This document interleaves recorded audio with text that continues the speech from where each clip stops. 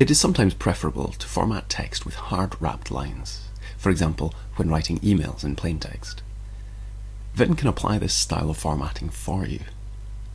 This episode shows some of the options which allow you to customize Vim's text formatting. The GQ command applies formatting to a section of text. You can apply this to the current paragraph with the IP motion.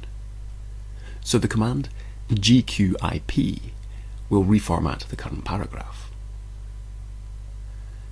Notice that this moves the cursor to the last line of the paragraph. Alternatively, if you replace GQ with the GW command, it restores the cursor position to the word it was on before the paragraph was reformatted. There are two settings that can be used to control the length of a line in Vim. These are text width and wrap margin. Text width can be set to a number representing the maximum allowed width of a line. When set to 0, which is the default, Vim will use the full width of the window, up to a maximum of 80 characters. Here, I have set text width to 0, and I've reduced the window width to 40 columns. When I reformat the paragraph, it uses the full width of the window. Now, if I set the window width to 100 and reformat the paragraph, Vim does not allow the line width to exceed 80 columns. The wrap margin setting can be used to specify the number of characters from the right window border where wrapping begins. Here, if I set wrap margin to 5, it instructs Vim to use the entire width of the window minus 5 characters. If you have line numbers switched on, they use up some of the page width, so the wrap margin setting can be used to compensate for that. When text width is set to anything greater than 0, the wrap margin setting has no effect. Instead, lines will be formatted using the number of characters specified by text width, regardless of the width of the window. Here, for example, I have set text width to 40.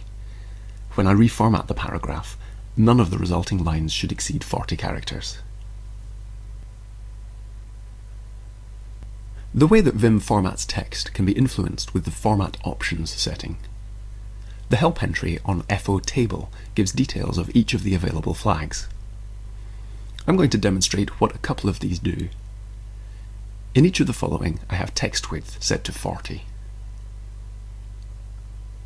To begin with, I'm going to set Format Options to a blank string. As I enter text, it is appended to the current line, regardless of the length. If I exceed 40 characters, it just keeps on going.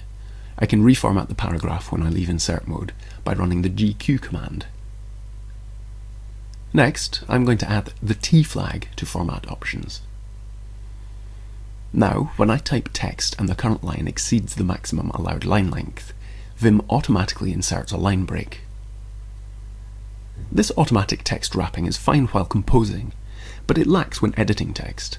For example, if I type text at the beginning of a line, it can cause the line to exceed the maximum line length.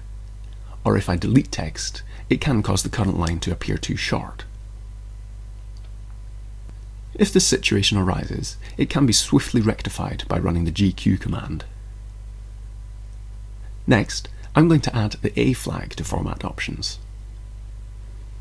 This causes Vim to format the paragraph every time a line is changed. Now the paragraph is reformatted when I insert text at the beginning of a line, and also when I delete text. The Format Options setting is used with Vim's internal formatting algorithm. Vim supports two different methods for setting an alternative formatting engine to use.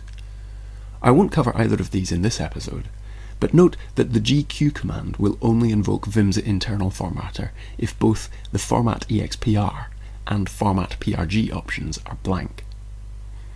On the other hand, the GW command will always invoke Vim's internal formatting engine, even if one of the alternate formatters is enabled. The information in this video is summarized in the accompanying show notes. If you have any questions, requests, or recommendations, or if you would be interested in sponsoring Vimcasts, then you can contact me at drew@vimcasts.org. If you've been enjoying Vimcasts so far, why not leave a tip? By donating a few dollars, you can ensure that Vimcasts remains free to all. This episode is sponsored by Xerium Networks. If you need to build a reliable, scalable network that can support your growing business needs, then get in touch with Xerium Networks. And be sure to say you heard about them here.